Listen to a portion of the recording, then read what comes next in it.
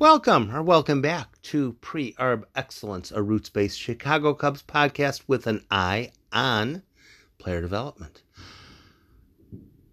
I'm, again, rebooting the podcast. It's easier to do a podcast when the minor leagues are doing well, when you're doing a minor league podcast. And since things are starting to go well, I had one on the Sunday games, and frankly, there's a topic that ought to be discussed. And the best way for me to discuss it is in a podcast. I discussed it somewhat in an article. Oh boy, I'll get to that. But the concept behind this podcast is July theory. July theory. Before I go any further,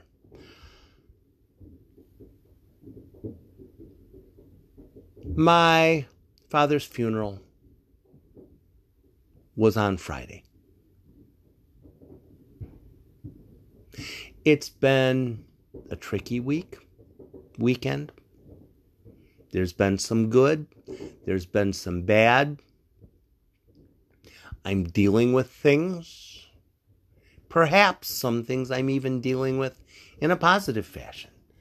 But with this specific podcast, July Theory, I'm going to go a bit retro and drag you, willingly or not, back to 2014. My dad liked to go to casinos, play table games, craps, play blackjack, do a little bit of this, a little bit of that, whatever. And he enjoyed it. It was fun. He enjoyed bantering with the people at the table, which would be completely beyond my ability to banter with people about. That was not who I was. But the funny thing is, a lot of minor league towns also have casinos. So he would hijack me to go to a casino, and I would hijack him to go watch a minor league baseball game, oftentimes with a Cubs affiliate involved. So we're going back to July of 2014. July of 2014. On Friday, we swing by Quad City. Quad City has a fantastic ballpark. Absolutely amazing looking. That game, we went there because there was a game. It wasn't a Cubs game, but the next trip, I can't even remember which game it was specifically, who played, who pitched, who whatevered, but it was a holdover to get us through until Des Moines on July 3rd, 2014. July 3rd, 2014. I think Tsuyoshi Wada was the starting pitcher for the iCubs. He would later pitch briefly for the Chicago Cubs. And my memory from that game specifically, Cubs lost a rather tight game, and a very young Javier Baez, as the game ended, was heading down the left field line, chit-chatting about what had happened in the game with Manny Ramirez. That's my memory of that game specifically. Those two chit-chatting about whatever it is they were talking about. Chris Bryant played in the game, as I remember. It was enjoyable. It was enjoyable being with my dad, and my dad on seeing the iCubs venue filled to the brim on July 3rd, because it was July 3rd and there were fireworks. And before the game, a Des Moines tradition, they had a citizenship oath. People who were becoming American citizens before the game, there would be the oath, and they go through it. it was really a good thing. It's a very good tradition that they have in Des Moines. So my memory from that is Manny and Javier Baez walking off into the distance. The next night, we doubled back and got to Clinton, Iowa, which now no longer has an affiliated team. And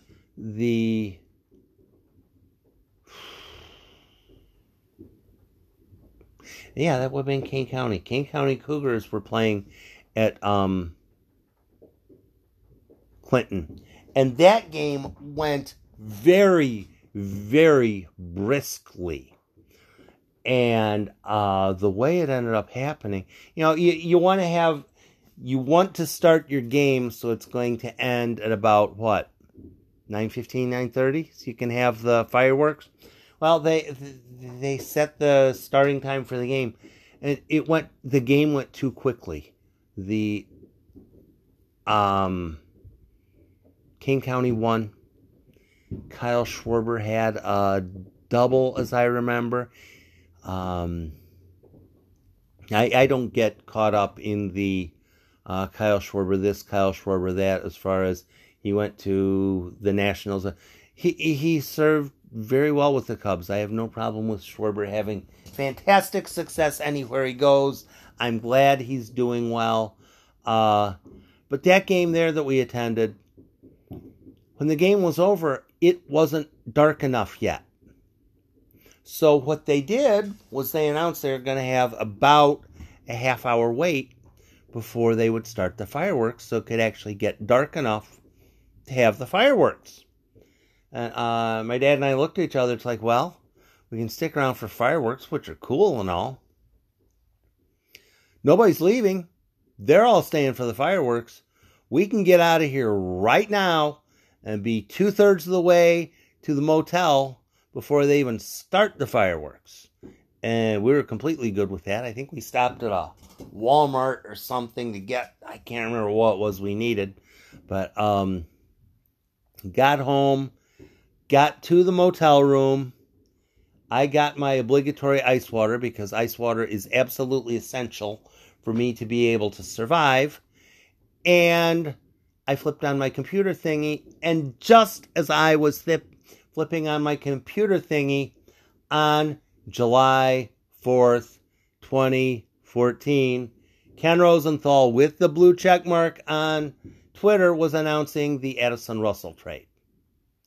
Just as I walked in the door. So, for the next 2.5 hours, I was talking with people all over Twitter, all over everywhere, about this is what July Theory is about. The Cubs had earlier made a very reasonable financial offer to Jeff Samardzija. Would you accept this sort of an extension? Samardzija said, no, thank you. And he was gone. Shortly thereafter, he was gone. And Addison Russell was acquired in trade, with Samardzija and Jason Hamill being sent to Oakland. The Cubs were absolutely forced to call up a pitcher from the iCubs. And as it happened, one of the players that shortly thereafter started pitching with the Cubs rotation was Kyle Hendricks. So you see how July Theory works. July Theory is about, this is a player who is dead money to us. Dead money. For instance, let's say dead money is a term that I've run into occasionally. Back when I used to watch they'd show poker on ESPN, and they would be talking about one specific player's hand. He might think he has a good hand. He might think he has a mediocre hand. He might be bluffing the entire way, but as they're looking at his hand, they say, this guy's dead money. He has no chance of winning this hand. There's nothing here. He cannot win And if someone else has a really good hand and knows it, then if you have dead money, it's not going to do you any good. So, for instance, let's look at the Chicago Cubs, the seventh inning guy for the Cubs. In today's game was Dan Winkler. Dan Winkler did not have a good game, but he's generally had a rather good 2021 campaign. Dan Winkler is a free agent in the offseason. The Cubs aren't going to give him an extension. The Cubs probably aren't going to sign him next year, but they could sign him next year if they wanted to, and they could sign him next year if they wanted to, even if they traded him to someone else. Okay, so let's use Dan Winkler as an example. Some team, Philadelphia. Let's use Philadelphia. Heck, Cubs play Philadelphia 4 games this week. Maybe Dan Winkler has a good outing against the Phillies. Or maybe the Phillies are down a pitcher. They're down a pitcher, and they really would like to have someone be able to pitch for them that day. Between Tuesday and Wednesday, hey, I'd really like to add a relief pitcher today because this or that or the other thing happened. Well, should we get that guy from the Tigers? Should we get that guy from the whichever team it is? The Phillies said, hey, let's trade for Dan Winkler. I'm just using this as a hypothetical. Just an absolute hypothetical. So, hey, Jed, how you doing? Oh, I'm okay. What you want? Could we trade for Dan Winkler in the middle of the series? Now, if it were absolutely essential for the Cubs to win every single game for the rest of forever, and then, et cetera, et cetera, et cetera. Of course not. That would give you an advantage in this upcoming game. But frankly, the Cubs are dead money this year. I see it. I see it as the Cubs are dead money. Dan Winkler is not going to provide any value on into the future. So, how about this? The Cubs, if it were to happen that way, and it could, probably won't, but it could. If the Phillies were to offer the Cubs an upgrade at either the Myrtle Beach or South Bend level, an actual honest-to-goodness upgrade, Philadelphia says we're going to give you a player that will make your Myrtle Beach or South Bend team better. Some specific player that is young enough and good enough to have an actual legitimate chance at being with the Cubs, the Chicago Cubs, in 2023, 2024, 2025, somewhere in that range, in exchange for Dan Winkler. Why wouldn't the Cubs do it? It's July theory. July theory is about, if you're not going to win it this year, if you're not going to make the playoffs this year, and you have a player who is a pure rental piece, you might as well trade him. You might as well trade him if someone's going to offer you an upgrade in your pipeline. Now, nobody's going to get bent out of shape if Dan Winkler gets traded. A couple people might get bent out of shape if Jock Peterson gets traded. Somebody might get a little tiny bit bent out of shape if Jake Marisnick would get traded. Zach Davies was acquired to get traded. Honestly, there's 10, 11, 12 guys on the Cubs that could, if things play out, get traded this month. It could happen. 10, 11, 12 players could get traded depending upon if other teams are willing to trade an actual honest-to-goodness pipeline upgrade. Now, some people will be going apoplectic that I'm talking about trading players. Part of that is why I'm talking about Dan Winkler, who is not going to press anyone's buttons, likely. But July theory is about if a team is not going to be in serious playoff contention, Moving on from rental pieces. Rex Brothers, Andrew Chafin. Craig Kimbrell isn't technically a rental piece. Kyle Hendricks certainly isn't a rental piece. Wilson Contreras isn't a rental piece. However, if someone makes a big enough offer for the future, at some point on down the line, players are going to get traded. And it's okay. Whatever your opinion is. It's okay. If your opinion is it is absolutely unacceptable that Jock Peterson get traded for that little, that's fine. If you say, I'm so blanking glad that we finally got rid of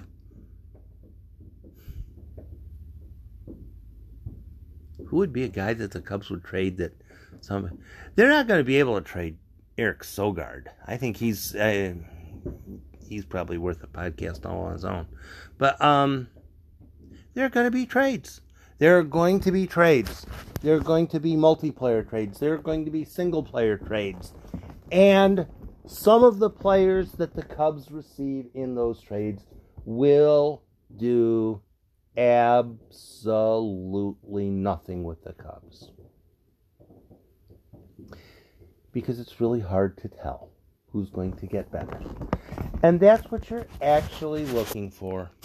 What you're looking for is not entirely who is the guy that was a 4th-round draft pick. It helps. But what you're looking for is, will this guy make the future of the Cubs better enough to make the trade? Andrew Chafin. He's been fantastic for the Cubs. I've been stunned how well he's done. Somebody ought to be interested in him. So if the Cubs end up trading Andrew Chafin, there you go. We're sending Andrew Chafin, and they're sending us a 3rd base upgrade. Oh, excuse me. If the Cubs were to trade Andrew Chafin for a 3rd base upgrade at the South Bend level, whoever that is, whatever his name is, whether he's from the Dominican Summer League from a number of years back, or whether he was a free agent signing in 2020, or whether he was a 2019 14th round. Andrew Chafin should not be with the Cubs in a month. There is no good reason for Andrew Chafin to be with the Cubs in a month. Andrew Chafin should be sent elsewhere. And with Andrew Chafin being sent elsewhere, bring up someone from the minor leagues. Let's say Jock Peterson goes somewhere else in a trade. Or Jake Marisnick. Either of those two. I use them interchangeably in this sort of scenario. I'll say Jake Marisnick now. Jake Marisnick gets traded along with a relief pitcher for somebody who is a catching upgrade for the Cubs at the South Bend level. Fair call? I say it is. So you send Marisnick and Winkler to a team, and the Cubs get back a catcher at the advanced A-ball level. Since Marisnick is gone, now the Cubs can call up Michael Hermosillo to the parent club. They can also bring up to the major leagues either Manny Rodriguez, who hasn't debuted at the major league level yet, or somebody else. The Cubs bullpen in Iowa is loaded. It's gorged. Those players should be at the major league level, some of them. And Andrew Chafin should be on a team that's trying for that's going to be in the playoffs. Simply. And the Cubs ought to get something back for as many of those rental players as they possibly can, because here's something that is lost on far too many very intelligent baseball people. Lost on far too many very intelligent baseball people. Player comes over to the Cubs. His numbers don't look any good. He's not going to be a major leaguer. He's terrible. The Cubs got screwed. I will literally hear that. There's two options. Two options. One is I can tell you exactly how well this player will be performing at the major league level in 3 years. I can tell you exactly how well this player will be doing at the major league level in 3 years. Or maybe I can tell you he will definitely be released and out of baseball or injured. But you are absolutely 100% sure you know exactly how well this player will be doing in 3 years. That's one option. You know what the other option is? I got no idea. I have no idea. I do not know how this player is going to be doing. So what I might as well do, sit back, watch, pay attention, listen to people who are watching his games, listen to people who are listening to his games, and be an informational sponge. If you know everything about how a player is going to be doing in 3 years exactly, I'm banking on you being full of shit. Just saying. For me, I have no idea. If the Cubs acquire a player, when the Cubs acquired Addison Russell, did I know exactly how his career was going to play out for the next 2, 3, 4 years? No. There's a lot of stuff I didn't know. I knew that he was a highly rated talent. I knew he had done really well in the A's system. And there's a whole lot of things I didn't know about and wasn't going to learn about for a really long time. Addison Russell helped the Cubs for a while, until such point as he no longer continued to help the Cubs. The Cubs are probably going to make 7 trades this month. My guess is 7. I could be a bit off. I toss 7, so then you can go over, under, or you can go with a push.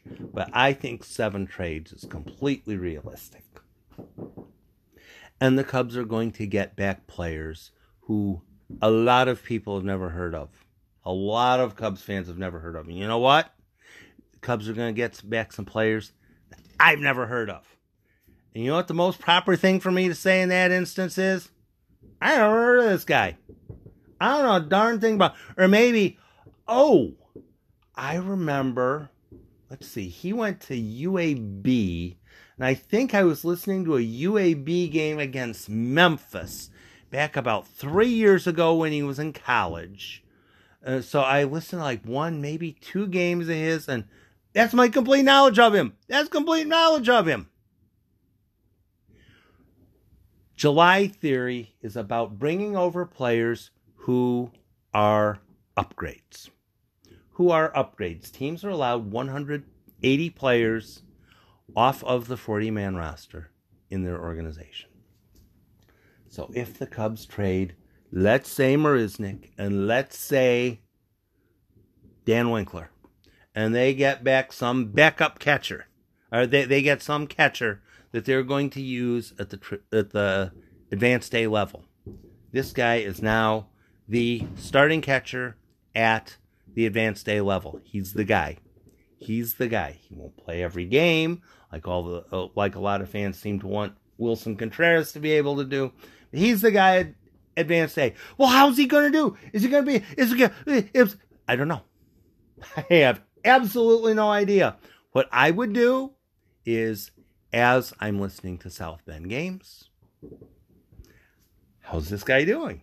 Is he good at blocking pitches in the dirt? When he's at the plate, does he have power? Can he go deep?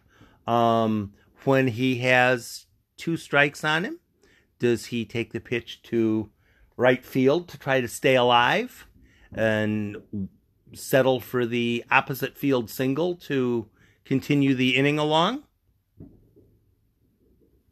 How is he at throwing runners out on the base? I don't know. I have absolutely no idea on these guys. So what I do is, when there's a game on, and that's the game that I'm listening to, I listen. I try to learn stuff. So now sometimes what will happen is Cubs might make a trade to a team, get back a minor league player, call up someone. Now, what happens when that other team trades a minor league player or 2 for a major league player or 2?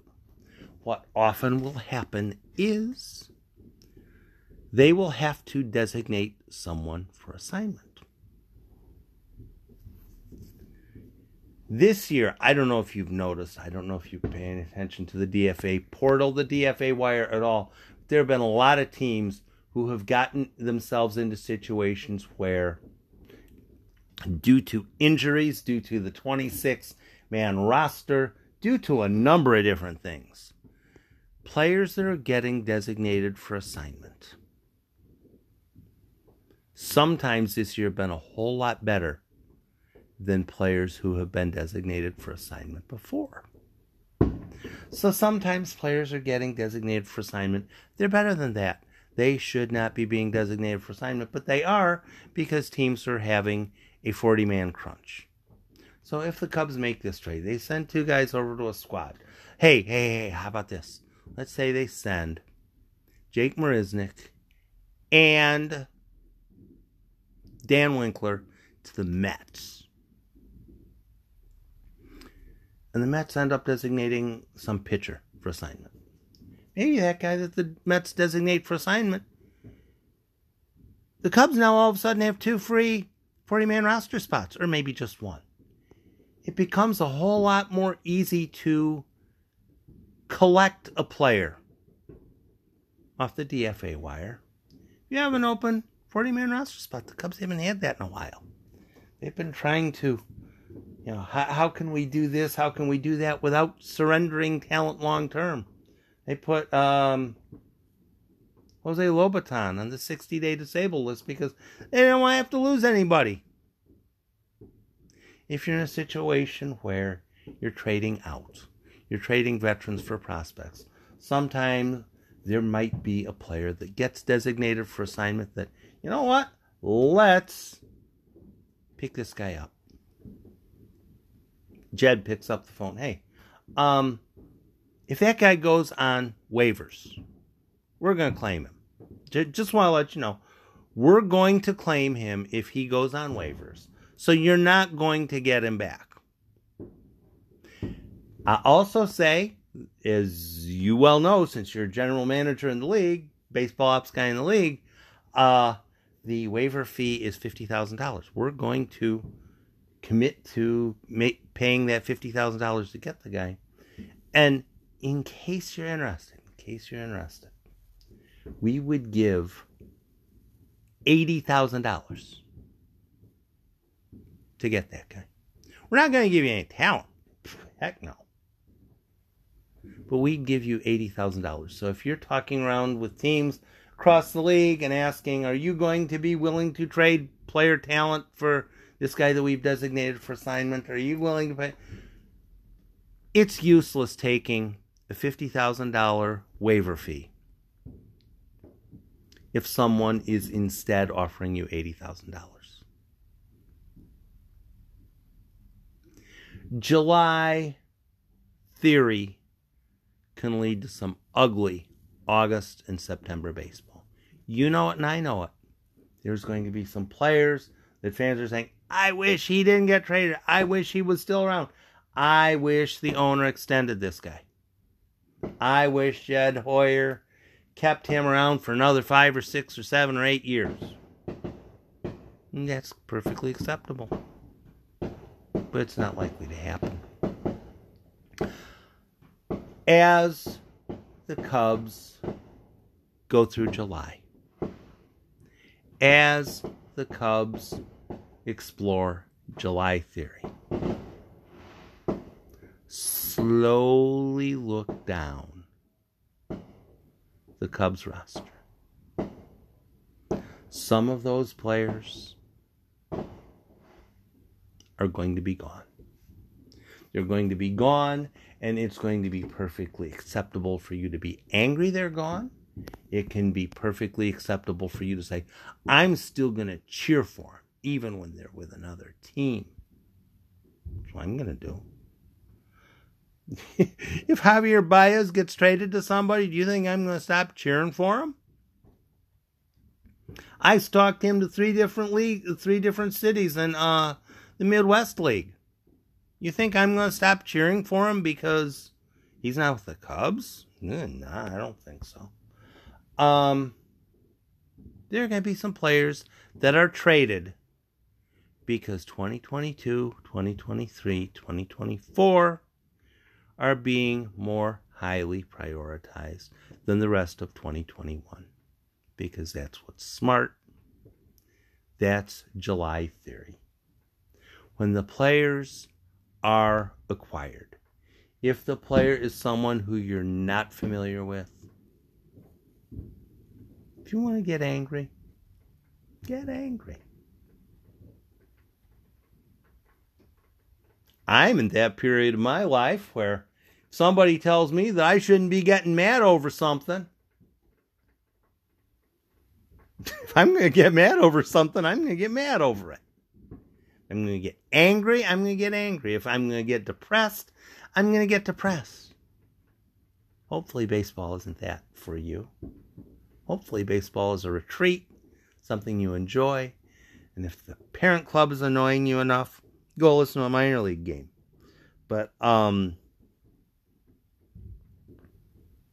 July theory, for a team that realizes this probably isn't going to be the year. Trade this piece here. Trade that. Trade this piece there. Trade that piece there. Trade those 2 pieces over there. And get pieces back in return. And hopefully some of them play. Hopefully some of them work. Among my favorite Cubs trades was trading Alfonso Soriano to the Yankees for Corey Black. It never worked for Corey Black. He did really well his first season. He started to do okay in his second year, but then for like the next 5 or 6 years, he was injured. And when you're a pitcher who has his entire value on being able to throw really hard, if he can't throw really hard, there goes his value. But it was a very smart trade in that the Cubs acquired a player who had long-term upside and gave up somebody that was about done. If a player is not going to provide a whole lot more value for your team in important games, they should probably be traded if they have value. And that's going to upset some people. But July theory is about thinking of the future more than the present. And when I think of July theory, I think of getting back from that game that was particularly short. Got back particularly early to the hotel. Flipped on my computer and saw that the Cubs had 5 minutes earlier traded for Addison Russell. And the rest of that night was absolutely magical because people were interested in July theory. And eventually it paid off. July theory this time, maybe it will pay off. Maybe it won't. But running players who have value in July all the way through the end of the season and not getting anything in trade for them is bad management. The Iowa Cubs have some players that could get called up to Chicago and at least represent. At least represent. July theory will piss off a lot of people. Since July theory is going to bring players that I will be able to follow the next few years in Myrtle Beach, in South Bend, in Tennessee, in Iowa, and maybe, just maybe, in Chicago, I have no problem with July theory. Thanks for stopping by Pre-Arb Excellence. If you appreciate my podcast, if you appreciate my articles, if you appreciate my Twitter content, if you enjoy any of that kind of stuff, look me up on Patreon. Unless you can figure out the way to contribute to my Anchor podcast, which I can't even walk you through. But I enjoy doing this so that you are more aware of what's going on with the Cubs pipeline. If what I do is of value to you, toss a little back the other direction. I don't want to ruin your finances. You know what's fair. Thanks for listening. And as July theory plays out, podcasts will be waiting. Have a great night. Thanks.